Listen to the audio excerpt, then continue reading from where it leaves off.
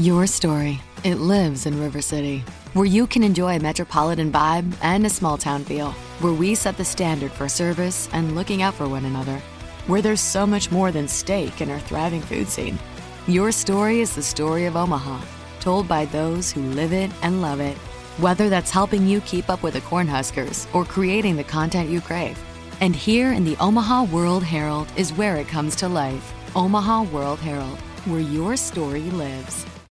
As an Alliant Energy representative, I really enjoy helping businesses save. Today, I visited a business that asked for a free energy audit. After walking through their facility, I let the customers know how much money and energy they could be saving. Plus, I gave them an action plan detailing how to improve their energy efficiency.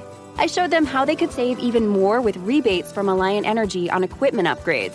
If you are interested in saving energy and money, schedule a free energy audit at alliantenergy.com/energy audit. Today on the Huddle Up 2018 Draft Podcast, Nick and Carl are joined by special guest Cameron Parker of The Cameron Parker Show to break down the first 6 bowl games of the New Year's 6 college bowl games from a draft perspective. In the Cotton Bowl, USC plays Ohio State. In the Fiesta Bowl, Washington plays Penn State. And in the Orange Bowl, Miami plays Wisconsin. This is the 2018 Huddle Up Draft Podcast. Welcome to the Huddle Up Podcast, your go-to show for all things Broncos.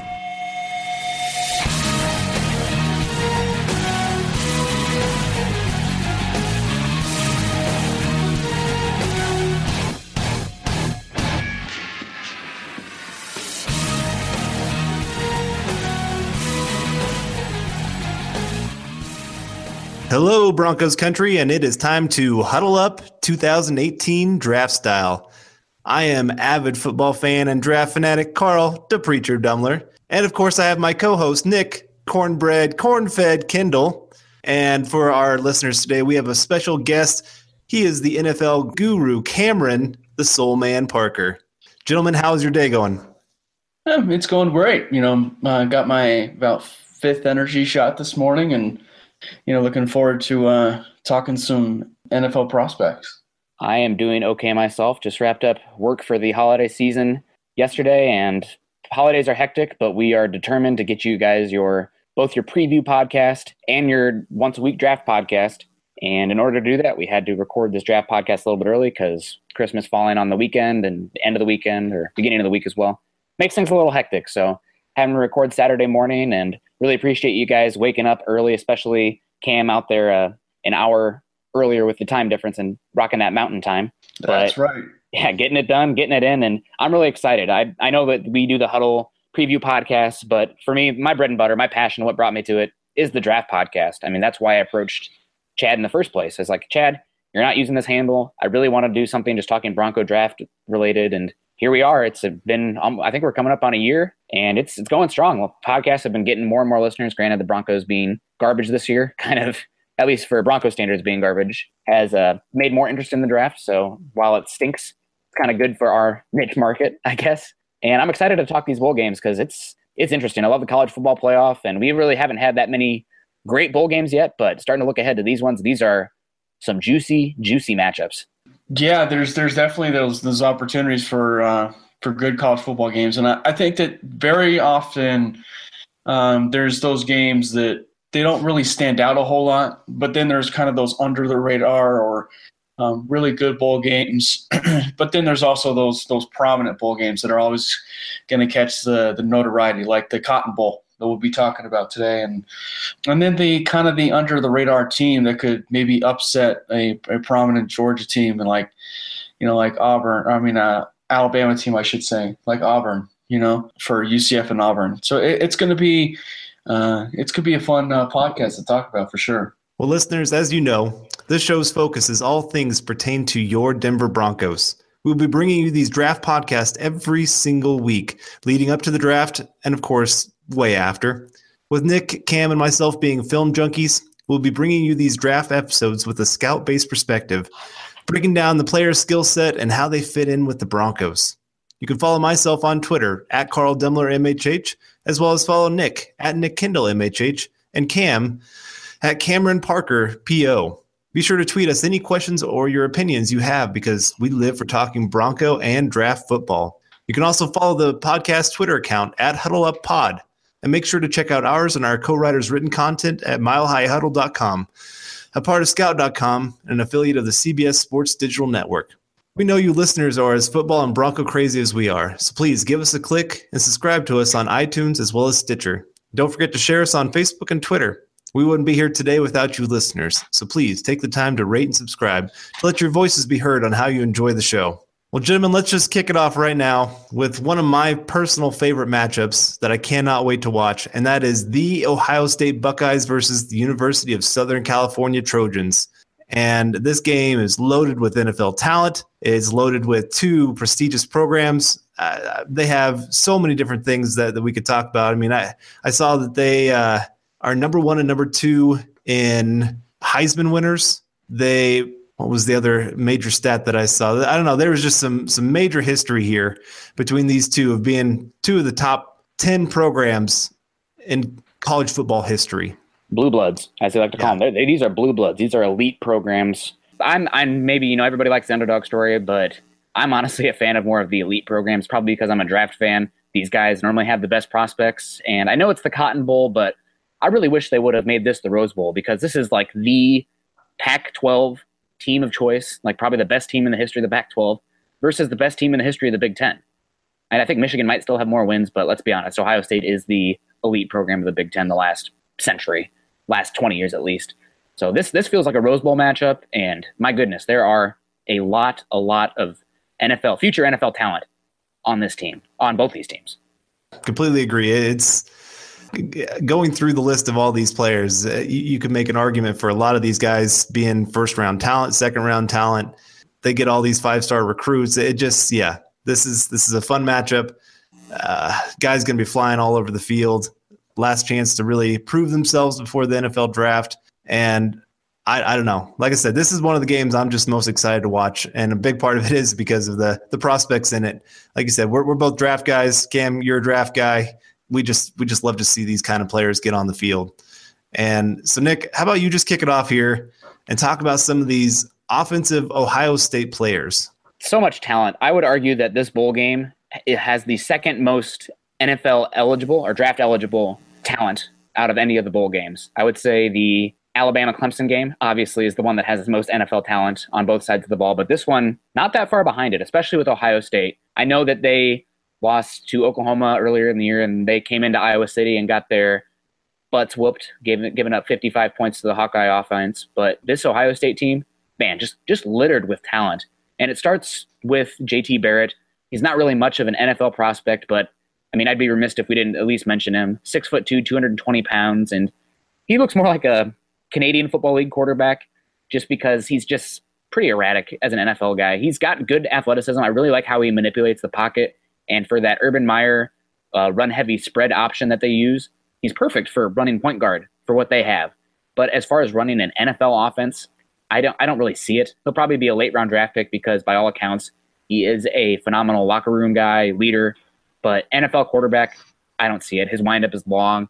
He's really, really erratic as a passer. I mean, there's easy gimme passes where I remember watching Curtis Samuel last year, who played for Ohio State now, is the second-round pick for the Panthers last year, and just pulling my hair out because Samuel would actually run a decent route and show some of that agility and be wide open, and then JT Barrett would just throw it 5 feet above his head. So not the best quarterback prospect, but definitely a guy who can beat you, especially with his legs. They've run that quarterback draw to perfection. So good quarterback for Ohio State, but not much of an NFL guy. I really do like Mike Weber as well. He's the backup to freshman phenom. Honestly, Ohio State's there's some really good freshman running backs, and Ohio State might have the best one in J.K. Dobbins. But Mike Weber playing behind him, he's a redshirt sophomore, and there's a lot of talk that he might be coming out because he's playing behind J.K. Dobbins. And that's not the worst because he has a lot more tread on his tires because he's not getting run to the ground. 5'10", 215. He's more of a between the tackles downhill runner, but he runs a little bit upright as well, which can be an issue for those between the tackle guys because if you run upright and you don't run fully behind your pads, you're gonna have some balance issues, and he shows that. He can break through arm tackles, but he doesn't really turn for extra yards, which for being 5'10", 215, 220, that's something he's going to need to work on and address. One thing I do really like about him and something that's really good about Ohio State's offense for these running backs is They make him be multiple, and he's shown the ability to run routes and flex out to slot and be a receiver as well. So I think he's probably a day 3 player in this class, but depending on the combine, if he does come out, he could rise. It's a deep running back class, though, so I'm going to guess day 3. And Ohio State's got talent littered across their offensive line. Left tackle Jamarco Jones, Senior Bowl invitee, 6'6", 314. Honestly, a guy that I would not be surprised if he ended up in Denver. Probably a day 2 player, but shows traits for both left tackle and right tackle. Very long, athletic, but again, another guy who plays with high pad levels that leads to some balance issues. And when he comes downhill, he can bend at the waist, and that can lead to balance issues, and he can fall. But great frame, very athletic, especially going forward. Needs to get better with his hands. Sometimes he can carry him a little low and doesn't strike proper area of his chest plate or the opponent's chest plate. But good player, very athletic, and I'm one of my favorite day 2 tackles. That if the Broncos don't go offensive tackle day 1, he's somebody that I would be very happy with coming in and playing right tackle day 1 for the Broncos next year. I really, really like their best player on their offensive line is offensive guard / offensive center Billy Price. Billy Price is one of my favorite centers I've seen in the last few years. He's 6'4", 312, and he just perfect technique. Extremely aware, picks up blitzes, really good at handling stunts, working to the second level. He's not an incredible athlete for the position, but he's just so refined. Honestly, he really reminds me of, here's a throwback name for you, an old Ohio State center, Nick Mangold. Played for the Jets for years. I believe he was an all-pro as well. One of the best centers of the last decade. He anchors well versus the bull rush. He plays angry, too. I love offensive linemen that bring attitude. I know college offenses these days are all about that RPO, but I prefer the old school RPO, which stands for run people over. And Billy Price is going to bring that. Very versatile, and I'm guessing he'll be the second interior offensive lineman off the board because Quentin Nelson is obviously a guy that I'll save for Carl later when we're talking the Notre Dame game. But I like Quentin Nelson, but I love Billy Price, and I think his best position at the next level is probably center just because I don't think his frame and his length is the best. Isaiah Prince, I'll just mention him quickly. He's a right tackle for them. He's a junior. I don't think he comes out, but he's a guy who has some potential, 6'7", 310 pounds. Needs to keep adding strength, but very long, pretty good athlete for his size, and definitely a guy to keep an eye on. And then we have a couple more offensive weapons. See, Ohio State just has so much talent. Paris Campbell, 6'1", 210. He's kind of that H-back, wide receiver, running back hybrid. Not really much of a route runner right now. Not really the best hands, but as far as athleticism goes and breakaway speed, oh my goodness, man. This guy, punt returner, kick returner, can take it to the yard any point. I was watching the Indiana game, the opening game this season for Ohio State. I think Paris Campbell had a kick return for a touchdown and a screen for a touchdown. His acceleration on Madden would probably be a 99 because he can get up to top speed in an instant. And he's pretty good with the ball in his hands as well. So fun player. I really like Paris Campbell, especially if you're looking for that kind of hybrid type that can also double as a returner. And then finally, Marcus Baugh, redshirt tight end, senior, 6'5", 250. Solid blocker, not the best athlete. I don't understand why any high recruit that's a tight end would go to Ohio State because they just do not use their tight end in the offense. They're more of a blocker and a decoy. They'll send him out, but they don't look for him. And he's solid, but I think he's probably late day 3, potentially undrafted, unless he shows out really well at the combine. Good frame, blocks okay, but nothing really that stands out to him, in my opinion. But yeah, Ohio State's got a lot of good players on offense. I mean, talk about talent across the board. And one guy, again, he's not draft eligible, but J.K. Dobbins is probably my favorite player on this offense, and he's just a freshman. So they're going to put up some points, and like they've been putting up all year. But it'll come down to whether J.T. Barrett can execute. Very nice. Yeah, that's definitely a lot of talent just being on one team. I saw something there's more talent. There's even more talent. There's more defense. I saw something about they had 3 or 4 offensive linemen ranked in the top 130 of the country just on one offensive line. So this USC defensive front 7, they're going to have a little bit of trouble here. Yeah, absolutely. And as much defense or as much talent as they have on offense, I think they have even more talent on that defense. But USC has some talent on that defense as well. Yeah, let me tell you a little bit about some of them. I'm probably going to butcher this guy's name, but Uchenna Nwosu. There we go.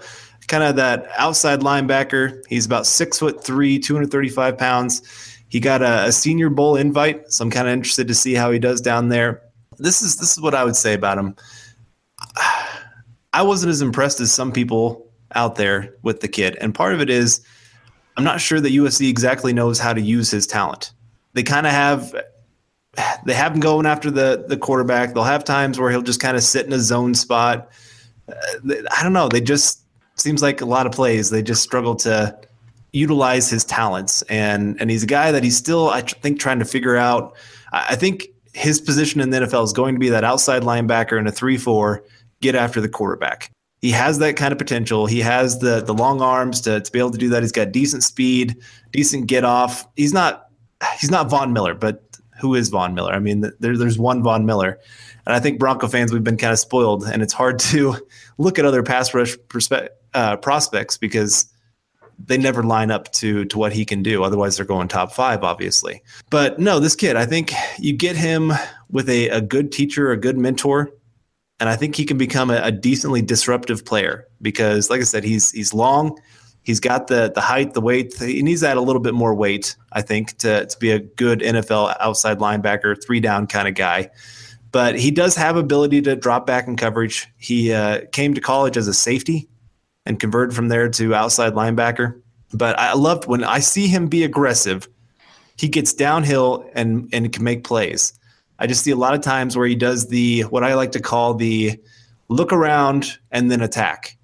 He likes to see where's the ball going, and then I'm going to try to go there. Well, that doesn't really always work that well because by that time the offensive lineman has you engaged, and it's hard to do anything. He's taken away your first step. He's taken away everything. So decent prospect, but guy that I'm probably taking around 4th round is where I would have him, 4th, 5th round. But a guy that's kind of intriguing just because this is a position that the Broncos are going to be looking pretty heavy in the draft at is Cameron Smith, inside linebacker for them. And this guy, he has been a man among boys most of his life. I was reading up. He played youth football in 4th grade against 8th graders because he was just so big they couldn't stick him against his own classmates. He is strong. He can crash the middle of a pile. He can hold his own against the offensive lineman, try to come down and block him. He's a great tackler. I mean, once he gets his hands on you, and he's got long arms too. That's something I kept noticing is that we've got a lot of long-armed guys coming out in this draft this year. And he's a very instinctual guy. He's not the fastest guy, but he gets into position to make a play just because he has great instincts. He's moving before the ball is even snapped. And this really helps him, especially in coverage, because he does not have that elite athleticism to really keep up with the fast tight ends. But yet I saw him many times just drop right into the perfect spot to make an interception. He should have had a lot more interceptions in his career. He dropped a few, and then he had other guys kind of get in his way right when he was getting ready to make a big interception. But he's a pretty good player. I like him a lot. I think he'd be a good leader for the Broncos. And he's just going to have some struggles at times just because he's not that perfect natural athlete. He's not a guy that we're going to talk about later, Roquan Smith.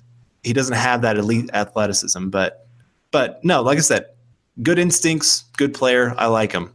But the guy that really excites me on this defense is Rasheem Green, a defensive tackle / defensive end, 6'5", 280 pounds. This guy is being so underrated right now in the draft community. He is not talked about enough. He has a quick first step. He has violent hands. He has long arms to keep a blocker off his body. He's very aggressive at the line of scrimmage. He fires off low. Even though he's aggressive, he actually has really good play recognition, which really kind of shocked me. He doesn't just fire off it with being no nonsense. It's, hey, I know what's going on. I saw him many times be the only person to recognize that a screen pass was coming. And if he didn't break off and make the play, it was going to be a big play for the other team. But no, he does just everything really, really well. I really like this kid, but he is a little bit of that tweener size. If he came to the Broncos and played in the 3-4, he's going to need to be a defensive end, and he's going to need to put on a little bit of weight. I just kept thinking when watching this kid, Malik Jackson. Malik Jackson came in as that tweener, a little bit undersized, put on some weight, but still had violent hands, violent first step, ability to make some plays. He does need to work on his anchoring, though. Playing 280 pounds at that defensive tackle position in the 4-3, he can get pushed around. So, again, he's got to put on some weight, and he's got to learn how to anchor better. But I just think he is a great fit for what the Broncos like to do on defense. He's what Broncos wish DeMarcus Walker was, honestly. That size and that defensive tackle, because DeMarcus Walker just doesn't have that first step and power that Green shows as a pass rusher. That tweener size you talked about, Green's best fit would be a 4-3, I think. And then you move him down. to 3 technique in sub packages. But I'm agreeing. When you mentioned him the other day, like, wow, I really like this Rasheem Green guy, I had a prospect boner because I've been hyping this guy since last year. Now that size, that ability, I mean, he's one of the few, and I think it's probably because Pac-12 plays later football. Not as many people get eyes on them, or especially also, you're talking defensive line and offensive line. Those guys don't ever get the hype that they deserve unless they're playing SEC football or high recruit. But I really like Green, and I was really excited when you brought him up the other day. Yep. Yeah, he was one of my favorite players that I watched during this time. And then one final guy here to talk about on the defense is Emin Marshall, a cornerback, 6'1", 200 pounds. He has a lot of good, a lot of bad. He is very aggressive, very physical. One of the more physical corners that I've watched this year. And that's something that a lot of NFL teams really like to see. They like to disrupt the passing lanes of a team. They like to interrupt the timing between quarterback and wide receiver. And he's a guy that loves just to get physical with bigger receivers, smaller receivers, and he does really well with it. He also is a guy that can jump and win a lot of those 50-50 balls, which was very impressive because you just don't see a cornerback being the guy that wins some of those. But no, he does really well in that way. He does decently well coming down, helping in the run game as well. Like I said, because he's physical, he likes to come and help in the run game. Doesn't always break down like I would hope. Doesn't always wrap up like you would hope. But I think those are things that he can work on. You just love the aggressiveness. And he also has the ability to flip his hips and stay stride for stride down the field. But here's the bad with this kid. I said that the good was he was very aggressive. The bad is he's very aggressive. He has times where his aggressiveness gets him way out of position. Hi, I'm Tyler Boss, one of the narrators on the Abide app, a premium ad-free biblical meditation experience. Join the millions of people who download the Abide app to reduce stress, improve sleep, and experience the peace of God every day. You can text the word PEACE to 22433 for a 7-day free trial of Abide. Just text PEACE to 22433, and you'll likely hear from me again on the app as I guide you through daily meditations or help you fall asleep and experience the peace of God. College can be expensive, but saving now can help your students save later. Give your child's college savings a boost by registering for a chance at one of 25 $1,000 savings plan deposits for 6th through 12th graders. Sign up today at iowastudentloan.org/register. Look for the Save Now, Save Later giveaway under the scholarships page. Log on and register today. That's iowastudentloan.org. He'll focus more on wanting to get into a hand fight than actually staying with the receiver. And so I watched a few times where wide receiver was wide open. I mean, he wasn't anywhere within 10 yards because he tripped himself up trying to be aggressive. He's not great in zone coverage yet. He does more. He needs to go to a press coverage kind of team. He can also struggle against quick-footed receivers, the T.Y. Hiltons of the NFL. And I did see a few times that he struggled with reading and reacting to what was going on in front of him.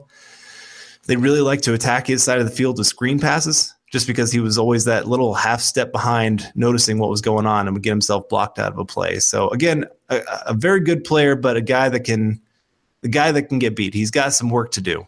And I do think he's just a little bit limited athletically.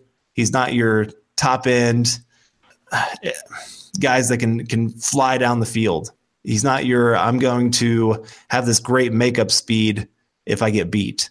But again, great player. I think he might struggle a little bit against the speed of Ohio State, though. Yeah, talking about some matchups now between these guys. Emin Marshall, I do like him. I think he's a little bit stiff, and he doesn't have recovery speed, which are two big flags for a team like the Broncos that use a lot of man concepts. But as far as that size and ability to control people with aggression, I do like that. But Paris Campbell is going to give him a hard time, I think. And I'm surprised you're lower on Nwosu. I do like him. I think he is a guy that hasn't put it all together yet. And like you said, USC doesn't really know what they're using with him quite yet. But I think he didn't really have the stats this year. But if you're looking at like those extra stats that you have to watch the games or Pro Football Focus puts out, I think he's definitely top 5 in the country in pass breakups. He's so amazing at clogging that pass lane and reading the quarterback, which from a pass rusher, that's awesome. And he's also one of the top in college football in pressures. he's not getting home and finishing the play like you'd hope, but he's getting to the backfield a lot. So I'm excited to watch him against Prince. That'll be fun. And the biggest matchup of this game for USC defense versus Ohio State offense is when Billy Price gets a chance to go up against Rasheem Green. That is going to be a fun matchup, and I cannot wait to see it. Yeah, two great hand fighters. Yes, fighting against each other. That'll be a lot of fun. Keep an eye on the middle of the field there. Yeah, number 94 Green versus number 54 Price. So that's the matchup that I'm looking forward to there. And then on defense, I'm not going to take as long because otherwise we'd be here all day. But I really like a lot of these guys for Ohio State's defense. You got Sam Hubbard, who actually was recruited as a safety and has put on about 45 pounds since coming there. Potential first-round pick. A guy that can do everything you want from that 3-4 edge spot where he's actually pretty decent in coverage for being 265 pounds. He can move laterally and backpedal even. Guy that I'm not sure he's the best athlete at that edge position in terms of twitch and ability to bend, but a good player. I also really like Tyquan Lewis for edge at Ohio State, whereas number 59, he's good, I think, more so because Ohio State has so much talent along that defensive line. 6'4", 265, not the best athlete, not the best bend, probably a day 3 backup edge type, and the 3-4 or 4-3, but solid but not great. I really, really like what I see from Draymond Jones. He is actually the perfect bill caller, not as good as Taven Bryan, but as far as that athlete with length and burst, Draymond Jones is perfect. He plays interior defensive line. He's played edge for him as well. He's played nose tackle. He's 6'3", 295, but I think he has longer arms. And his get off at the snap is incredible. He's very strong at the point of attack. He needs to do a better job with his awareness. And when he gets in the backfield, arriving under control because he can run himself out of plays. But as far as talent goes, if he does come out, he's just a redshirt sophomore. But if he does come out, I think he's got the talent to play, be a first-round pick. He's super talented. All 3 linebackers for Ohio State are very talented and in their own ways. Jerome Baker's more of a 4-3 will linebacker, very small. Athletic, though. Athletic as heck. Can run sideline to sideline, but he's not a guy you want in a 3-4, in my opinion, except in sub packages, just because he's not good at taking on blocks. And I don't think his instincts are the best. He's getting by on athleticism. I do like Chris Worley and Dante Booker. Worley is a little bit smaller, but he plays inside more. A marginal athlete, but he's good enough for his position and size. Takes inconsistent angles, but his tackling's clean. And I think he's probably a day 3 guy, but has a chance to be a backup and work his way into a starter at linebacker in the NFL. And Dante Booker is probably my favorite of the group. He's extremely athletic. They play him as he's a linebacker, but he kind of plays that nickel role where he's outside the tackle box. And with the zone coverages they use, he can attack downhill. He can cover that flat. They play him in hook zone a lot. He plays man too. I've seen him cover tight ends, even wide receivers. He's going to have to show that he can play in the box more and get off blocks, but good athlete. Damon Webb's another solid one for them. He was a highly rated cornerback recruit, but now he's playing safety. He's okay. He's a day 3 player, not a big hitter, okay in man coverage and a marginal athlete. But as far as the secondary goes, I love Denzel Ward. He's their cornerback. He's only 5'10", 190, but man, he hits like he's 6'3". He can deliver a punch. We've talked about him a couple times on here. That Maryland game where he got ejected for targeting. It wasn't targeting. He just literally killed the Maryland guy. Guy who's always in your personal space. You know, he's so fluid and smooth and pesky and strong at the top of routes, very fluid. I mean, I really like what I see from Denzel Ward. Kind of reminds me of Chris Harris Jr., to be honest, but maybe a little bit bigger hitter. Not as clean technique-wise, but he can click and close, and he's got good hips, and I really like him. And then the best player, again, I feel like the best 2 players for Ohio State aren't even draft eligible. But their best player on their entire team, who if he was coming out this year, would be a top 10 pick, potentially a top 5 pick, is Joey Bosa's brother, Nick Bosa. He's an edge, a sophomore, and man, he is a phenomenal player. I really love what I see from Nick Bosa, and he'll be probably a top 5 pick next year. Yeah, that's a pretty loaded defense there. Yeah. That's I think USC has a little bit of the same problem on some things of having a lot of young guys, especially on the offense. They lost a lot of their offensive line this last year. So guys that are still kind of learning the position and some wide receivers as well. But some guys I really want to talk about here for the USC offense that are actually draft eligible. And one of them, I'm sure most people have heard this name at some point, Sam Darnold, quarterback. There's a lot of rumors out there that he's probably going to return for another year, which saddens me. We'll see. Yeah, I know. I saw something the other day that gave me a little hope that one of their other quarterbacks is trying to declare himself as a 2018 prospect, not a 2019 prospect or something. I don't know. We'll see what all happens with that. But he is 6'4", 220 pounds. So that typical size you love to see in a quarterback. And I think part of it, I would just love to have. You've heard his grandpa's name, haven't you? Dick Hammer. Dick Hammer. I mean, what a family name. that alone is good enough to have him come to the Broncos, just so you can say that on the broadcast. Hey, his grandpa, Dick Hammer. But no, he's one of the most exciting quarterbacks that I've ever watched. He just has a cannon for an arm when he wants to. He has touch. He has ability to move in the pocket. He can keep plays alive with his feet. I don't know. He's a confident kid. I mean, and he doesn't it's not like I'm the greatest in the world kind of confidence. It's just he can go out there and throw an interception, and he threw a few this year. I can't overlook that part of his game, but he just has this incredible ability to completely forget about it. Like, oh, I threw an interception. Oh, well, I'm just going to go throw 3 touchdowns now in the fourth quarter to win us this game. He's just, in the biggest moments, he is like the most calm guy on the field. And I just always remember that with John Elway. He was the guy that would get into the huddle and say, hey, we're going to go win this game right now. And every player looked at him and goes, oh my gosh, I see it in his eyes. We're going to go win this game. I just see that in Sam Darnold. He shows up in the biggest moments. And that's something that you can't really quantify with stats. So I just, like I said, I love his game. He can fit throws into windows that I just don't see the other quarterbacks in this draft doing. I see him make these incredible throws on the run where, I mean, it's over the top of 2 defenders and there's another one crashing down on the receiver and it just drops right in the bucket, perfect for the wide receiver. Now, his receivers make tough catches because he puts them into some tough situations, but he gives them an opportunity. I'm gushing about this kid. I mean, I want him so bad for the Broncos. I would trade at least 2-3 first-round picks to trade up and get this guy. If he comes out this year, very small chance that he becomes a Bronco, though. With us winning. So, yeah, with us winning. But another guy that I really like, and I know you really like him too, is Ronald Jones, 6'1", 200-pound running back. And you look at that size and you say, oh, this guy, and you watch the tape, and if you watch his highlights, you're going to say, this is a speed guy. But he is so much more than that. I thought he was very, very impressive between the tackles. Vision. He has underrated power. He has great vision. He has ability to stiff arm a guy to the ground. He has so many things that I would want in a running back, especially in today's NFL. He has that breakaway speed. I mean, it's very obvious. He has lots and lots of speed to burn. There's a lot of speed in this game. That's what's kind of crazy is how much there is of that. But no, great running back. I think he'd be a perfect fit with what today's NFL is at the running back position.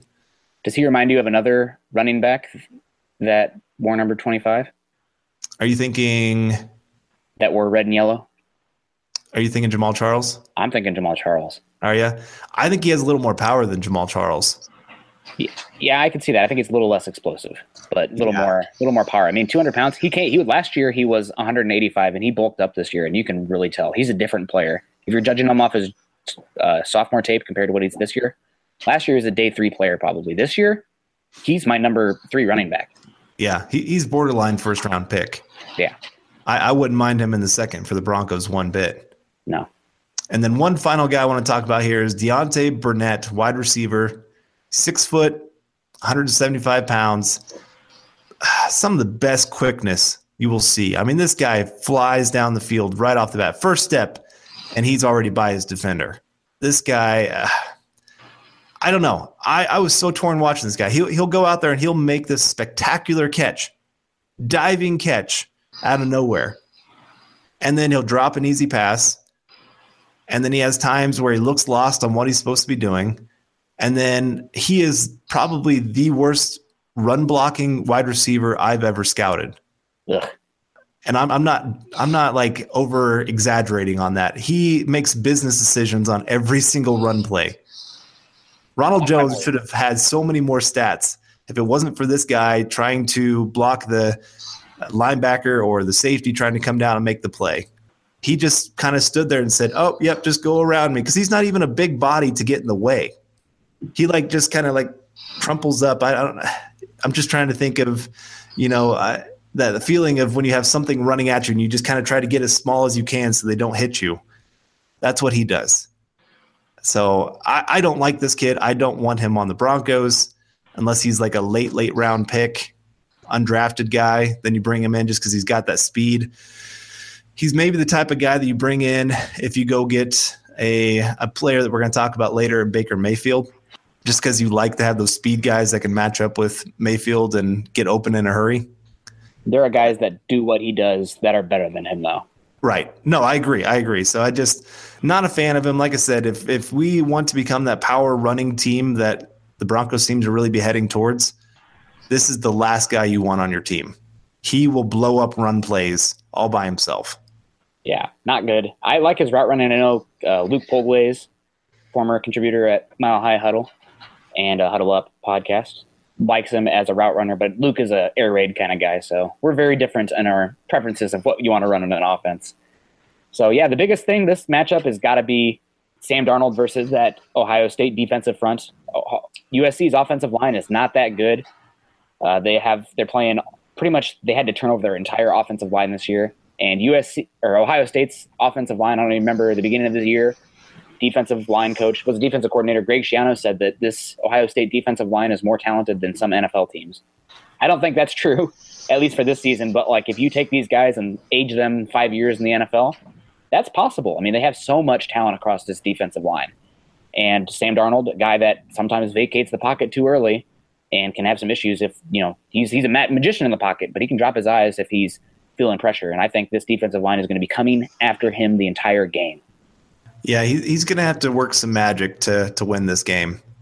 But If there's anybody that can go out there and work magic, it's Sam Darnold. Yep. The line for this game is Ohio State's favored by 7.5, so over a touchdown favorite, and the over-under is 64. So we probably need to speed up these next few bowl games that we're going over. There's just so much talent in this one. But I'm thinking that USC is going to cover, but I think Ohio State ends up winning the game, and I'm going to take the over on the over-under of 64.5 because I just see this kind of turning into a shootout. Ohio State's got a lot of firepower, and as much talent as there is on Ohio State's offensive line, these bowl games just a lot of times they feel like they tend to turn into a track contest, or a track meet. So they're going to be a lot of running, and I'm going to take the over. What about you, Cam? Haven't heard from you in a bit. Well, I think as far as this game is concerned, especially with the game that Sam Darnold had against Penn State last year, he clearly showed that he has the ability to play in a big game. I mean, you look at, I think they were down 14 points. It was a high scoring game in the game last year, but it was actually 2017. So it was in January 1st, Rose Bowl.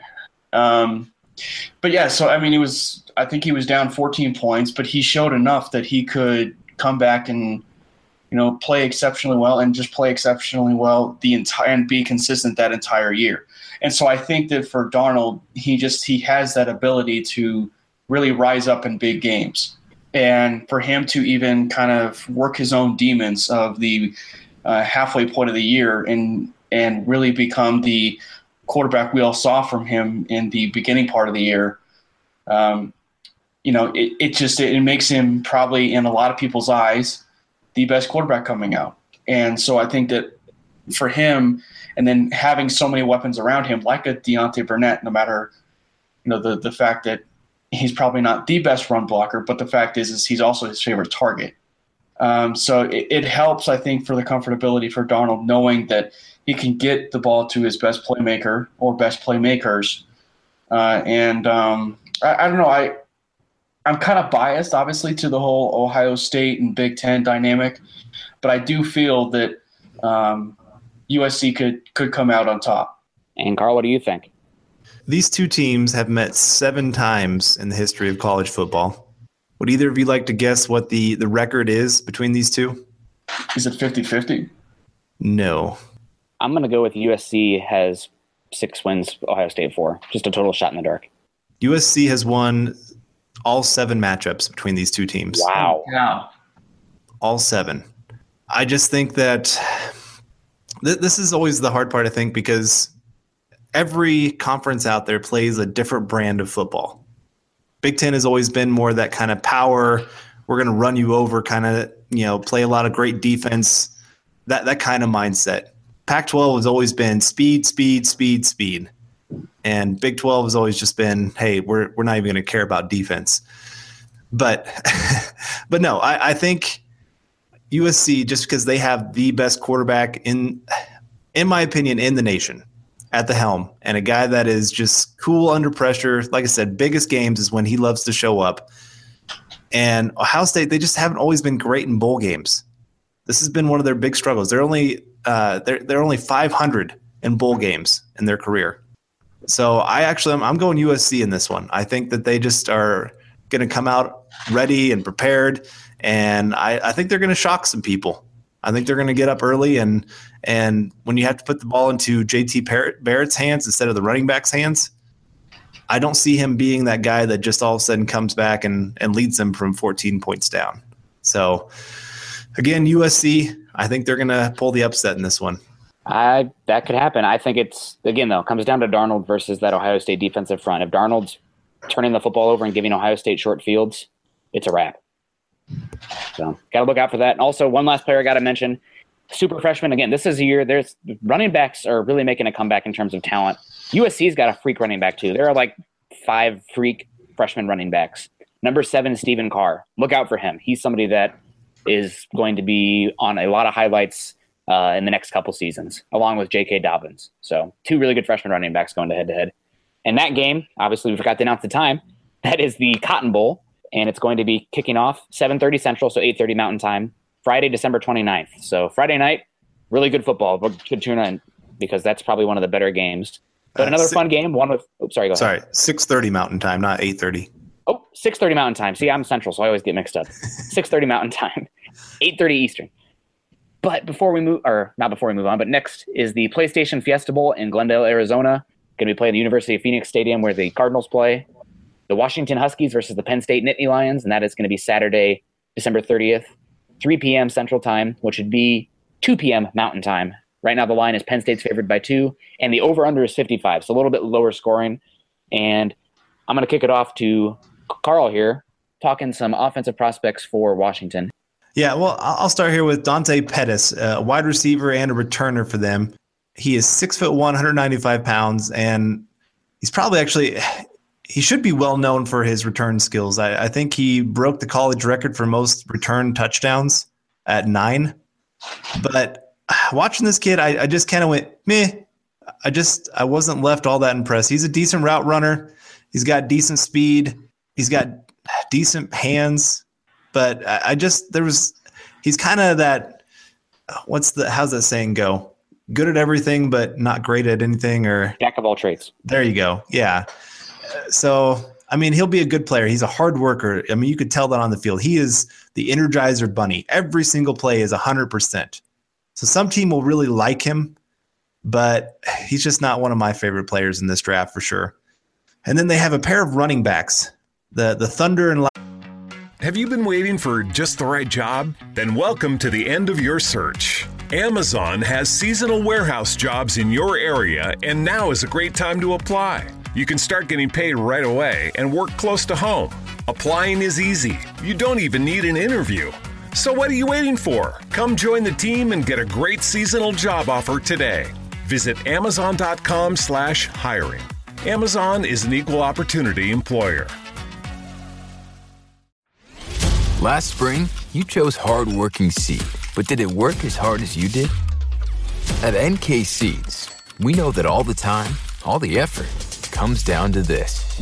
All that matters now is yield and how the seed performed on your acre. Because you can't fake performance, and bushels don't lie. Local results coming soon. Visit nkseeds.com/harvest. Lightning. And Myles Gaskin, running back, 5'10", 190 pounds. And this guy, he's got some speed. He's got some quickness. He's got just a really nice jump cut make people miss. I'm always pretty impressed when he gets into the hole and makes somebody miss in that way. But he's kind of more that kind of third down running back, more that guy you're going to come in, have him catch some passes out of the backfield, good long speed to go make a play down the field. But again, just a late round kind of guy in this draft, in my opinion. And then his playing partner, Levon Coleman, 5'11", 223 pounds. And I was trying to think of who this guy reminds me of. And he was I'm trying to remember the guy's name for the Broncos. Ball, but not Monty Ball. Lance Ball. That's who this guy reminds me of. He's kind of I'm just going to run straight forward. It might mean I run into the back of my offensive lineman. I'll pick up 2-3 yards. I'll fall forward, and I'll be a hard worker. But I just view him as kind of that undrafted guy that a team will bring in, and maybe he makes it because he does some work on special teams. Yeah, I could see that. He reminds me of, does the name Jonathan Dwyer sound familiar to you? Yeah, I think he played for Pittsburgh. Yes, he did play for Pittsburgh for a bit. He almost the exact same size. Dwyer measured in at the combine at 5'11", 229 pounds. He's just big. They use him as a big guy, just run into him, short yards, but I don't really see any amazing traits. Right. Yeah, I'm with you on that. But Cam, what do you have for us on the defensive side of this for Penn State? Well, it's definitely not the strongest suit of Penn State, that is for sure. And, for the fact of that defense, there's still a couple prospects worth discussing. And one is Marcus Allen and Jason Kabinda. Marcus Allen is a little bit interesting. And what I was watching for Marcus Allen, he's no relation, by the way, to the Marcus Allen, the really good running back that played for the Oakland Raiders. But I think for Marcus Allen, he kind of appeals to me more as a free safety, but he's not afraid to hit people, which is intriguing from the standpoint that you don't see very many free safeties want to come up and hit people. But maybe that's why he could probably transition into a strong safety at the next level. But he struggles a lot in coverage. I mean, he kind of gets complacent at times. And I mean, he's when he wants to be, when the light turns on, he can be that decent, close out on tight ends or on wide receivers if need be. So he has really good closeout speed. For Marcus Allen, I haven't really seen a whole lot of round projections for him, but I kind of see him as a guy that could end up being a day 2 kind of guy. Yep, you're exactly right. But I just think for Allen, especially him going to the Senior Bowl, it's going to benefit him playing against all the top-end talent, and especially considering that the Senior Bowl is loaded this year, with all sorts of playmakers. I just see him kind of as that day 2 guy. Jason Kabinda is interesting as well. I mean, he's really, aside from that, the defense for Penn State, he's a guy that he could be also maybe as early as a day 2. Maybe I'd see him more as a day 3 linebacker, maybe. But I mean, usually when you get to these East-West Shrine games, or it's an East-West Shrine invitee, those people have a tendency to be strongly considered for the National Football League as far as maybe even being a day 2 linebacker. So I think for Kabinda, he's a tackling machine. I mean, and usually when you tackle well, it bodes well for the instincts that you have as a linebacker. So he understands, the spot, and as far as, what hole a running back is trying to run through, or his coverage at times can be a little bit, out of whack. And just a prime example, I put it out last night, but it was the play that he made against CJ Beathard, when with the sneak that he did last year on the 4th and 1. He automatically recognized that the quarterback was going to jump over to try and reach the ball over for the first down, and he pushed him back. I mean, he had his incredible strength for a linebacker, which I think does bode well for Kabinda. And I think that is probably also maybe his weakness, because I think that at times he gets careless with it. And I think that if he can show that he can fight off blockers consistently, then I think he can be a very solid day 2 pick. Yeah, I agree with you. One guy that I didn't add to the outline, I think I mentioned it, but I didn't end up getting it there. Cornerback for Penn State also getting some buzz is Christian Campbell, 6'1", 194 pounds. Again, Senior Bowl invite, and he's somebody who's been rising up the board pretty consistently. And with the lack of talent at cornerback at the Senior Bowl this year, and especially lack of size at the Senior Bowl for the cornerbacks, I think that he has a chance to rise up boards as well. And I'll be very interested to watch him match up against Pettis in this game. Yeah, I mean, he's got decent size. Yeah, I mean, 6'1", 200. Whew. Yeah. And obviously, as always, the Penn State will always get its notoriety on the offensive side of the ball. But more so because of the fact of who they have at running back. Yes. And the guy that they have at running back, people are saying is a bona fide top 10 pick. And maybe according to some mocks and maybe my non-quarterback draft crush, that would be Saquon Barkley.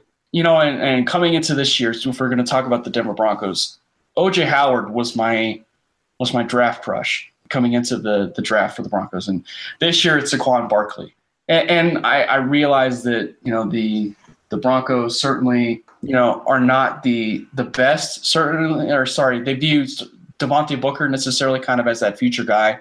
But despite everything that the Broncos have had at that running back position, there hasn't been really, except for C.J. Anderson, maybe kind of vying for that 1,000-yard season, there really hasn't been that type of player that has really asserted themselves for many years. And so if they can get a guy like a Saquon Barkley to even add to the whole Devontae Booker and potentially D'Angelo Henderson running back situation, it would benefit them. Saquon Barkley is just incredible. He has, I mean, as far as balance at the running back position, he's incredible. And even to go with that, the vision and strength that he has and consistency for him to be able to go and maybe become a stronger running back as the game goes on, that bodes very well for running backs. Now, he was inconsistent probably against top competition the middle part of the year, but that I don't think that will deter him necessarily for maybe climbing. I mean, it certainly would help because the Broncos are potentially sitting there at 10 right now, right? Or 9. But that's, I think overall, you're looking at a top 5 talent overall, just based off of talent alone. I mean, he's an incredible talent. He's probably the best running back talent, you know, to come out in the last few years. So he's a very talented guy. And then you go into the tight end, Mike Gesicki. I think he's just Mr. Reliable for Trey McSorley. And I think that if you look at those tight ends now, you have to have a reliable tight end at the next level. You know, whether that is an Austin Hooper or a guy over those years, if we're going to go based off of the Broncos, the Denver Broncos, guys like an Owen Daniels or a Joel Dreesen during those Peyton Manning years, guys that are going to catch the football and do everything they can to at least get a first down. I think that for Mike Gesicki, you're looking at a guy kind of that way, that's reliable, able to box out a defender and make sure that he gets a first down. So, but we always want that explosive tight end, and I think that for draft prospects, they look at it like that. So I see him more as maybe a day 2 tight end, but he's very underappreciated in my mind. Yeah, I like Barkley a lot. I mean, the last draft podcast the last one that was up, the one there's going to be one that goes up today that's a mock draft, but Eric and I talked about him for probably 40 minutes and just gushing. Gesicki is somebody, I like his ability to jump ball guy, but for his size, he is just such a terrible blocker. It drives me nuts. Yeah, and I think that's why he's kind of that receiving threat, but he's not really all that as far as a blocker. Yeah. And I think that, Brett, that kind of goes to the incredible acumen of Barkley, is that he has the ability to maybe elude a lot of defenders, knowing that the run blocking really isn't all the best. Yeah. So. Nope, you're very much right. And I am very excited to see Barkley versus this Washington defense. They don't really have that much talent, but I'll let Carl kick to it. I do want to mention, I'll do one real quick. Azeem Victor is not going to be playing. Don't have to really spend too much time on him. He's 6'3", 231. He's suspended due to a DUI and really just been underwhelming this year. He was injured last year. There was some buzz about him last season, but I don't think he's very good. So we'll kick it off to Carl for some of the defensive linemen that they have. Yeah, his instincts didn't really impress me all that much. He's got athleticism, but he was in the wrong place at the wrong time all the time. Always. So Not a guy that I would go after, but a guy that I really love. I don't think he fits well with what the Broncos have, but that is Vita Vea, defensive lineman, 6'5", 344 pounds. And you look at that size and you sit here and say, oh, this guy's just a space eater. He is that, but he's so much more. I love this kid. He is one of the most violent players I have seen in a while. He loves to hand fight. He will shove a guy right into the quarterback's face. He'll about pick him up and just carry him back into the quarterback's lap. I mean, he's just that strong. He's got quick feet for 344 pounds. Seriously, if you ever get a chance to go watch this guy, I would highly recommend it. If you're watching this game, watch this kid in the middle, because he just the game that I love especially, if you really want to go watch one game of his, is Washington State. Luke Falk, a player that I don't think any of us really like that much at all at the quarterback position. But Vita Vea, he was pushing his guy right into Luke Falk's lap almost every single play. He was making plays in the run game. He was everywhere. And like I said, he could have had about a 3 or 4 sack game just in that game alone. And again, at being 344 pounds, you're kind of thinking of this guy that's just going to be a space eater. He's going to eat up blocks and let other guys go make plays. That's not what he does. He is a guy that can actually shoot a gap, go make a play in the backfield, get into a quarterback's face, collapse the pocket. He can just do about whatever you want there in the middle of the field. Honestly, he doesn't really do much of the taking on double teams and just holding his ground. That's not really his game. And they kind of pair him with a guy named Greg Gaines, another defense lineman, 6'2", 321 pounds, who is that space eater, who is that guy that takes on the double teams and allows Vea to kind of go do his thing everywhere else. So I think at the next level, that's something you're going to have to look at if you do draft Vea, because I do think he is a first-round talent. Even as a nose tackle, I think he is a first-round talent, but you're going to need another guy next to him that is a space eater that can take on those blocks, because you're not going to ask Vea to be that kind of guy. If you draft him, stick him at the nose tackle position and say, take on these two guys, you are not using him to his skill set. That would be the worst thing you could do with a player of his caliber. You need him to be trying to make plays in the backfield. But again, great player. I love the way that he fights. For being 344 pounds, I love that throughout the entire game, he just doesn't stop. Every single play, the offensive lineman is sitting there saying, are you coming again? Oh my gosh, why won't you just stop for one play? That's what I see when I'm watching this guy. You can just see the body language of the offensive lineman, like, oh my gosh, here we go. Well, you don't usually think of those guys that are 344 pounds that move as agile as him. Yeah, he looks like a ballerina out there. He's the next Dontari Poe. There are going to be so many Dontari Poe comparisons, and apparently he's going to kill the combine. So I think he's a little bit sloppy weight-wise. I think he's not the same player in the second half as he is in the first half, because that conditioning, I mean, especially if you're talking about Denver, he needs to drop probably 15 pounds. Just conditioning-wise. But I'm in agreement with you. He's a special player. I think his best fit would probably be a 3 technique in a 4-3 defense. But if he drops that weight, I think I could see him at 5 technique, kicking down to 3 technique in sub packages for a 3-4 defense. Yeah, honestly, they use him a lot in that 5 tech position. Yeah, they run a 3-4. Yeah, I was really impressed. They like Greg Gaines as that nose tackle, and then they'll put Vea there. I mean, just having that kind of weight on the field is incredible. I can't imagine the offensive line looking across going, oh my gosh, the entire defensive line is bigger than us. It just, yeah. No, he's an impressive player, but like I said, I do think he does need to lose a little bit of weight, and I don't think that'll really harm him at all. He's just a strong guy. He's going to lift somebody off the ground, and just, like I said, he's just going to carry him back into the quarterback's lap and say, hey, here's your offensive lineman. Take him to the sideline. You know, in essence, it kind of reminds me a little bit maybe of a much younger Domata Peko, and kind of what we were seeing this year with Domata Peko, who is a guy that everybody thought was declining, in age, but he's proven to be an incredible disruptive force on the defensive line, that he isn't just a guy that is going to clog up lanes, but he's also going to get into the backfield and disrupt plays for running back, or even, Phillip Rivers, if he wants to go after a quarterback every now and then. So I think that, again, you're just looking at a guy that is not afraid to rush the passer. And usually a guy that is that big and especially that mobile, you just wouldn't think of a guy like that. Yeah, he's a lot of fun, but we should probably move on to the next bowl because we still have a few to get through. Line is -2 to Penn State, over-under is 55. And I think I'm going to take Washington to cover and win, but I'm going to take the under on the over-under. I think it's going to be more low-scoring than people think. I got Washington just for the sake that I just have no idea what Trey McSorley is going to show up. Just so mine's more on Trey McSorley, which we never even talked about. But, yeah, so I just got Washington. Well, then I'll be the different guy, and I'll go Penn State. Go Big Ten. Woo! It's going to come down to I could see Barkley having a good game.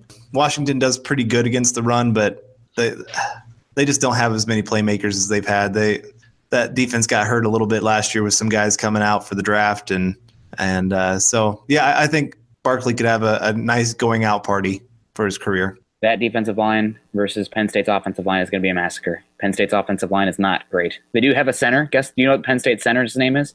I want to draft him just because of his name. Connor McGovern. Oh, that's right. I forgot about that. Connor McGovern. He's a sophomore, so he can't come out. Some think he's going to be a pretty early pick, but the rest of that offensive line, not great. Now, before we get any farther here today, we want to say thank you to our sponsor, Audible. Get a free audiobook download and a 30-day free trial at www.audibletrial.com/huddleup. Over 180,000 titles to choose from for your iPhone, Android, Kindle, or MP3 player. Again, that's www.audibletrial.com/huddleup. But anyway, we're going to move on to an interesting bowl here. Another Big Ten team. 3 Big Ten teams in these New Year's Six because none of them made it to the playoffs. But talking about the Orange Bowl, the Capital One Orange Bowl in Miami, the Miami Hurricanes playing a home game versus the Wisconsin Badgers. And this game is at 7 p.m. Central, so 6 Mountain Time, Saturday, December 30th. The line has Wisconsin favored by almost a touchdown, 6.5, and the over-under is 45. And going to kick it off to Cam for these Miami offensive prospects. You know, this game entirely is kind of maybe that more intriguing game of the entire, more prominent bowl games between all of them. I would say that Miami and Wisconsin is kind of it's a different blend of, that we're going to smash mouth football you every single play, talking about Wisconsin. Then you go to Miami, and they're all that kind of spectacular, kind of flashy play. Yeah. And so it's kind of a different blend of styles, really, with this bowl game. And so, culture, even. Right. It's just even culture in general. So as far as the offensive prospect for Miami, you look at Braxton Berrios, Casey McDermott, and Christopher Herndon, who won't be playing. Those 3 are probably the more prominent guys on the team. Braxton Berrios, I actually was really impressed with. He kind of feels like he would be best suited for a slot receiver role in the National Football League, a guy that is going to move the chains and be very effective at it. I mean, usually as far as a slot receiver now, people are always going to look at Julian Edelman and those Wes Welker types. And you look at a guy that even came out last year that was rising up the boards in Cooper Kupp, a guy that had tremendous production and starting to translate to the next level. Braxton Berrios, I don't want to say that he could be that guy, but he's a guy that is very savvy of a route runner and catches everything thrown to him. And for a guy in Rozier that was pretty bad as a quarterback, and he actually appears to have found a good connection with Berrios, and especially with the fact that you look at Amani Edwards, who I believe he tore his ACL, if I'm not mistaken, and he was out for the year. Amani Richards, yeah. Amani Richards, I knew what I was talking about, I swear. Yeah, it's all good. But basically, I think that's going to be opening up touches a lot for Braxton Berrios. And I think that it's going to be interesting to see with the defensive backs of Wisconsin if they can stop that. Casey McDermott is one of the better offensive tackles to be part of, at least to be considered for the NFL draft. He's long. He's actually an incredible run blocker, which is like a Jekyll and Hyde version of just of what the Broncos used to be in the past. I mean, they used to be a pretty good pass blocking team. Now they're a really good run blocking team. He's actually a pretty good pass blocker, but that's not where he makes his name. He makes his name trying to destroy people. There was a great play that he made, and I'm trying to remember exactly the team that he did it to, but he kind of he basically was at first going to go after the edge guy, the edge rusher, but the safety was closing in, I think, or a corner was closing in, and then he went to go chop block him. And he basically took both of those guys out of the play, and it left for a big hole for Miami on the run play. So that just kind of gives you a sense of the savviness as him as a blocker. And you're looking at the Broncos, especially come this season and into the draft. They're going to need a guy that could potentially be a left tackle or a right tackle again. And if they get a left tackle, you move Bowles to right tackle. So that's just another topic in of itself. But still, Casey McDermott is one of the more fabulous offensive tackles, certainly. And then Christopher Herndon, he's kind of an interesting guy. He is a pretty good run blocker. He's not consistent at it, but he's clearly made himself known in the very short amount of time that he can actually be effective in the passing game and as a receiving threat, and especially with the history that Miami has had as far as trying to find receiving threats from Jeremy Shockey to now David Njoku. Greg Olsen. Right, and even Greg Olsen. They've made themselves known as far as being the receiving tight end no pun intended, or pun intended, rather. Almost as good as Iowa. Right. So Christopher Herndon, he really is kind of that interesting guy at 6'4", 255 pounds, but he's not as agile as a guy like an Evan Ingram or those guys, and especially David Njoku, who's an incredible athlete as a tight end. But he's a guy that is very serviceable. I mean, he's a guy that, in essence, if you want to compare him, he could be like a Virgil Green, a guy that was never really used appropriately with the Broncos. You look at it, like I said, vastly underused, a guy that is underappreciated as far as being a runner when the ball is in his hands. So I think Christopher Herndon could be a guy that you look at as being a guy that could contribute on a team day one if need be. Yeah, he is injured. He will be at the Senior Bowl, and he's one of my favorite day 3 tight end prospects. He's never going to be a great receiving option, but as far as that tight end too, that can be in line and run routes in the flat and dump it off to him, that what Virgil Green does, Broncos are probably moving on from him. Do you want a guy that can come in and fill that Virgil Green role?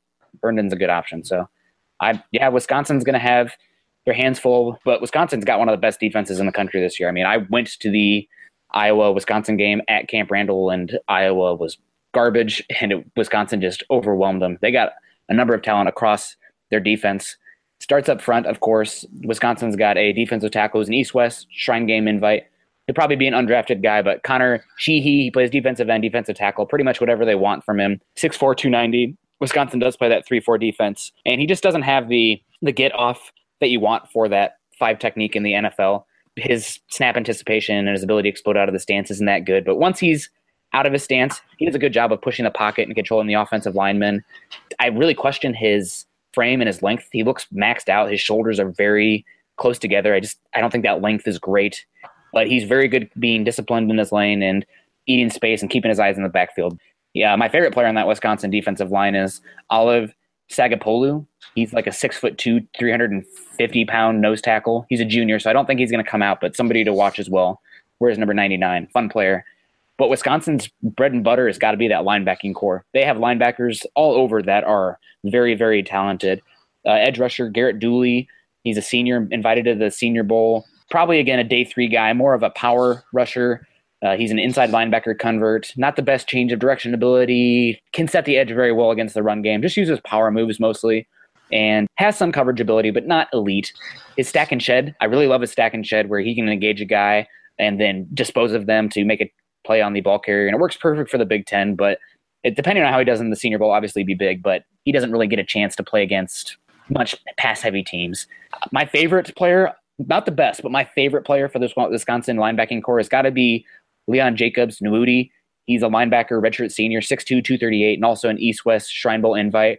I watched the Wisconsin opening game this season versus Utah State, and number 32, Leon Jacobs, was the guy that, like, oh my gosh, this guy is all over the field. Nobody's really talking about him that much yet. I've heard his name start to pop up a little bit, but he's very smooth.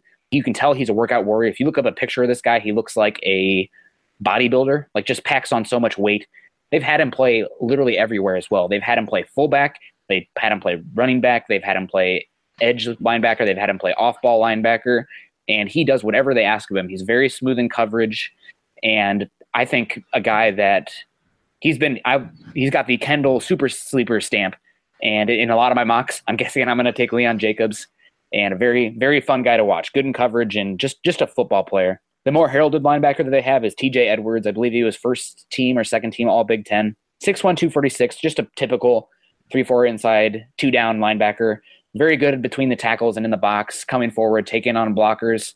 Very good awareness and ability to take on offensive linemen and just stop the run. Stiff, not the best in coverage. Probably a day 3 player because I don't expect him to test very well. And while he does have that weight, he's not the longest. He's only 6'1", but fun player and perfect for what you want in the Big Ten. They also have a linebacker who's been injured this season but is declared. Probably the guy that would have been their best linebacker is too. So crazy Wisconsin's defense was still this good. In Jack Keechie, he's a senior inside linebacker, tore his ACL to start the season, had a couple injuries. If not for the injuries, he honestly could have been a top 40 pick because his tape, especially against Ohio State last year, phenomenal. Mm-hmm. Makes plays consistently behind the line of scrimmage, has a second gear, especially when he's closing on a ball carrier. He beats offensive linemen to their spots often, especially on the edge, and very instinctual. My biggest issue with him is his tackling technique. He a lot of times will go low and won't wrap up or won't break down. He'll go for more of a bigger hit. So he's going to have to clean that up. Otherwise, he's going to have some broken tackle issues in the NFL. But he's day 3 right now because of the ACL. But if you're looking for a guy, like especially if you're taking 2 linebackers and you're going a guy earlier or later that you want a day 1 contributor and you're taking the high upside guy, Jack Keechie is probably a guy that I think could be really good player in this class. Kind of reminds me of Anzalone last year where he's been injured. But, if you get a chance to see him his tape, he can make a rise up the boards. The injuries are always going to be an issue with him, though. The TJ Edwards and the Jack Keechie one, those are probably the 2 more heralded linebackers. And you just think back at the linebacking core that was there last year. Yeah, it was even in the year before. Right, in the year before. I mean, you had TJ Watt, and I can't remember that other linebacker that was really good that ended up getting drafted. They had Schobert there. Yeah. And they had another one as well. I can't remember his name. Yeah. They just had so many linebackers. Yeah, they're just phenomenal. And so TJ Edwards, to me, is even more intriguing because I think that he has also a little bit more pass rush to his ability, that not many people can talk about. Kind of a delayed pass rusher from that interior spot. Yeah. No, I like him. I think he's a little bit limited athletically to that 2-down thumper. But as far as a 3-4 guy, like perfect Todd Davis filler. Like if you lose Todd Davis in the offseason and Edwards – redshirt junior, I believe he's going to come out. I mean, that's what he is. That's his role. Right. Maybe he's even bigger than Davis. I think Davis might actually be a little bit more athletic, but Edwards is going to make a team that's running a 3-4, a 2-down thumper. Very happy. But my favorite has got to be Leon Jacobs, 6'2", 240, and he can move. Very fluid. I think he's a guy that after the combine, I wouldn't be surprised if he rises up boards. And the last guy I want to mention, all indication that he's going to declare is Nick Nelson. He's a transfer from Hawaii, plays cornerback. Somewhat smaller in terms of his length, but my gosh, packs a punch. He's almost 210 pounds, which for a cornerback, he looks like a running back. That's how big he is. Not really a thumper, so to speak, but because of his size, he can stack and shed and hold that D gap very well. And for his size, he's pretty fluid. Makes a lot of plays on the ball. One of the upper guys in terms of pass breakups in the Big Ten. So very good player. And I just thought of the other Wisconsin linebacker, Vince Beagle. I even interviewed him last year. Yeah, that was the guy. Yeah, Beagle. Yeah, it's a fun game. And talking about, I'm just going to roll right into the offensive players for Wisconsin here. Then we can wrap up some of these matchups. Troy Fumagalli is probably the most well-known for them, 6'6", 249. He actually doesn't have an index finger, a left index finger. He has 4 fingers on that left hand. Wait, really? Yeah, really. Wow, that's crazy. Yeah, no, he had a condition as a child, and they had to remove that finger. So that was interesting, but definitely doesn't matter. 10 fingers, 9 fingers. He's got great hands. Right. Inline blocker, you're talking about Herndon being that inline blocker. Fumagalli is even better. He's going to need to continue to add strength as a blocker, but not everybody can come in nobody can come in like O.J. Howard did last year. Not the best athlete, but a very savvy route runner, can get separation, uses his head really well, especially in and out of his breaks to freeze linebackers for a second, getting in and out. And not much of a seam threat, but again, very solid tight end. If you're looking for that inline guy, going to be a fun player for you. Bo Benzenschwal, offensive guard, redshirt junior, might be coming out for Wisconsin. Wisconsin recruits just freaking massive guys for that power run game. Kind of going back to that, who's the head coach for him before that was really popular there? The one who just got fired by Arkansas. Yeah, Brett Bielema. Brett Bielema, yeah. They're going back to that Brett Bielema size where if your offensive lineman isn't over 320 pounds, he's a failure. Right. And Benzenschwall is 316, probably pushing 320 now. Big frame. Plays with a high pad level, which you're going to get from a 6'6" guy. It messes with his leverage, but he's so strong that he can get away with it. For being his size, he actually has decent get off, and he uses inside hands pretty well. He's often the first to make contact because he has pretty good length and has shown ability to pull and trap effectively, especially for that power game. I remember watching him at Iowa, seeing that number 66 move around. Good player. Definitely an interior guy, probably too tall to play center, but a guard. And he's going to need to work on staying consistent. Sometimes you can tell he gets a little bit winded, and then he'll start to bend at his waist and lose balance, and that's going to be an issue. But a good run blocker, okay pass blocker, and probably a late day 2 guy.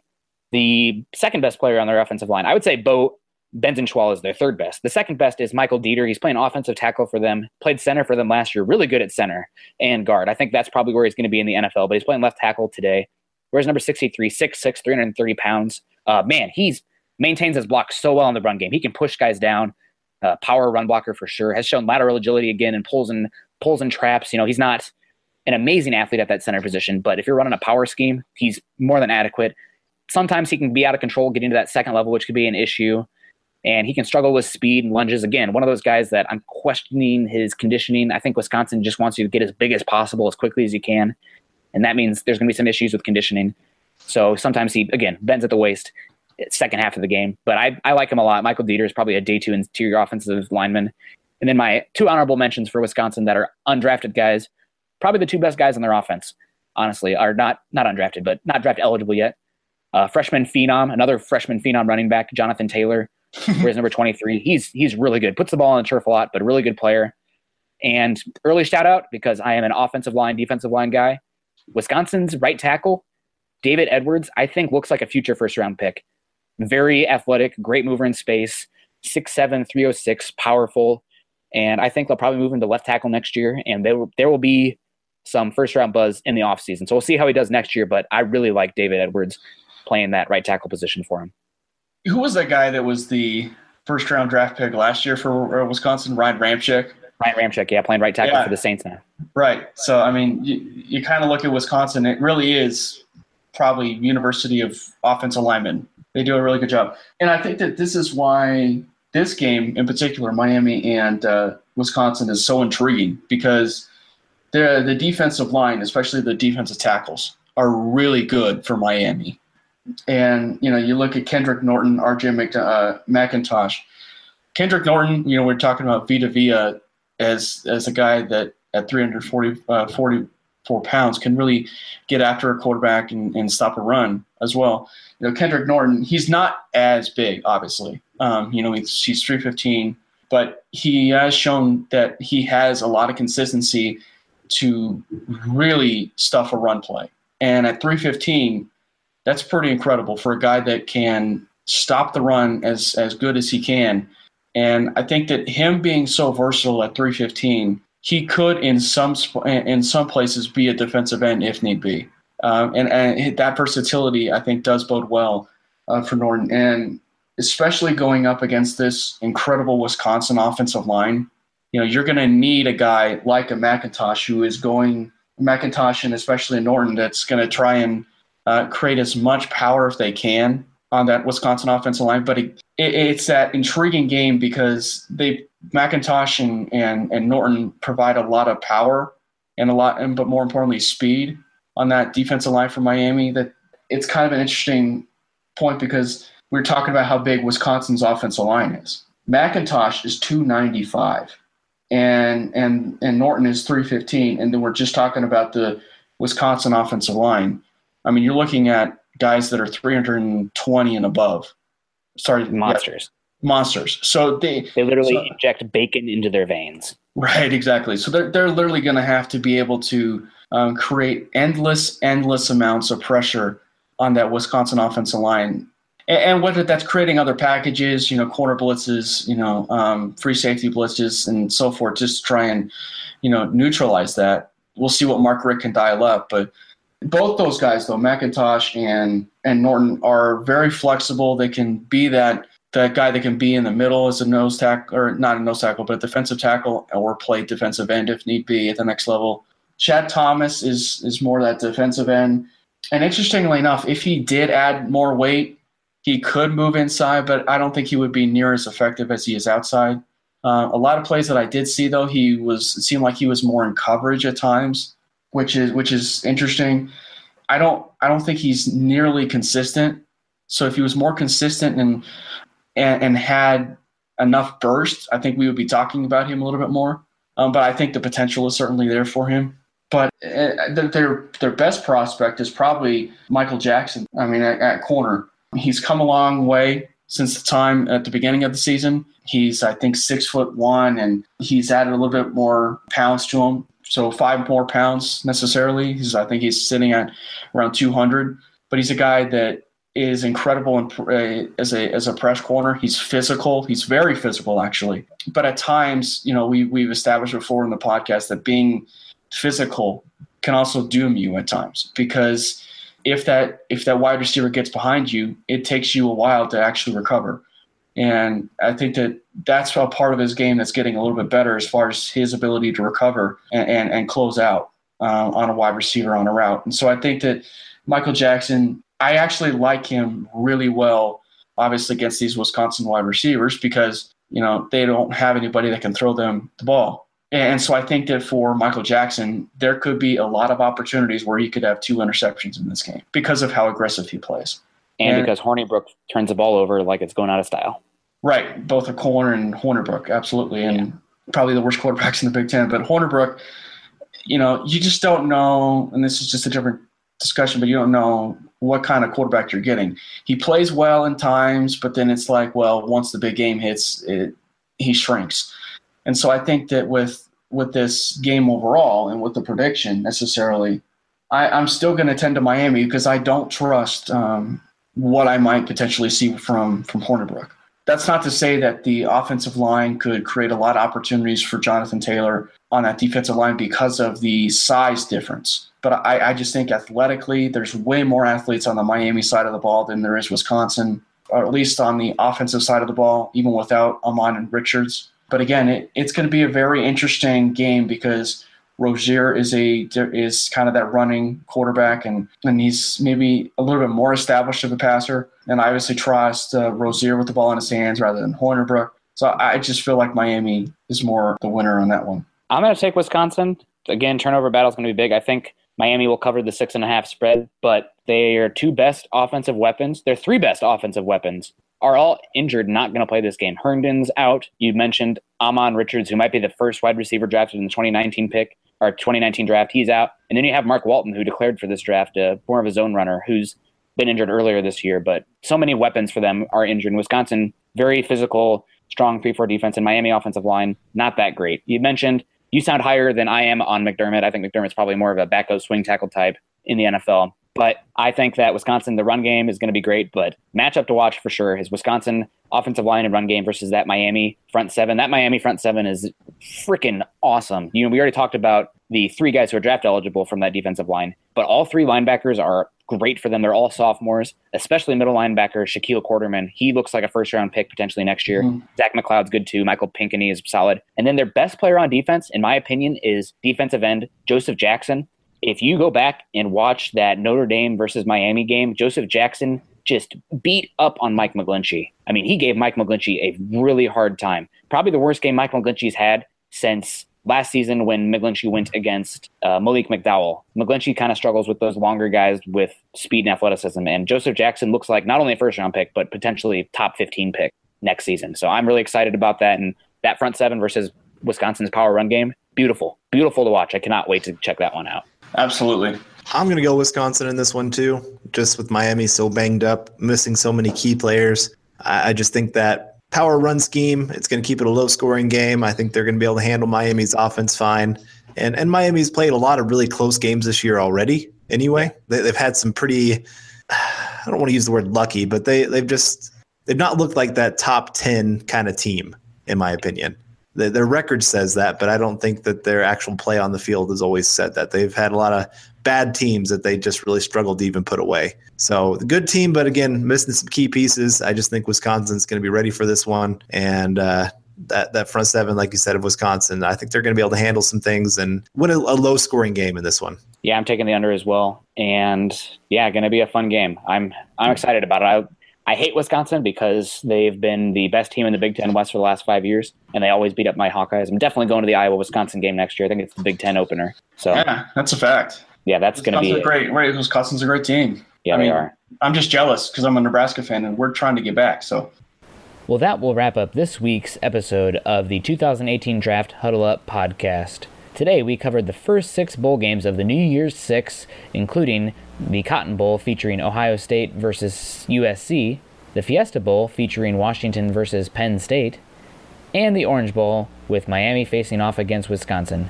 Next week, we will cover the rest of the New Year's Six bowl games, including the College Football Playoff semifinals, and also dipping our toes in the Citrus Bowl featuring LSU versus Notre Dame. You can follow Carl on Twitter at CarlDummlerMHH, Cameron on Twitter at CameronParkerPO, and myself at NickKendallMHH. You can also follow the Huddle Up Podcast by subscribing to us on iTunes and for Android users, Stitcher. You can also check us out on YouTube as we put up content there weekly. You can follow us on Twitter at Mile High Huddle and at Huddle Up Pod. Again, please be sure to subscribe and rate us as we love hearing back from you guys. For Carl Dummler and Cameron Parker, I'm Nick Kendall wrapping up this part 1 of the New Year's 6 NFL Draft preview. We hope you enjoyed it, and we will see you next week. Go Broncos. Mile High Huddle.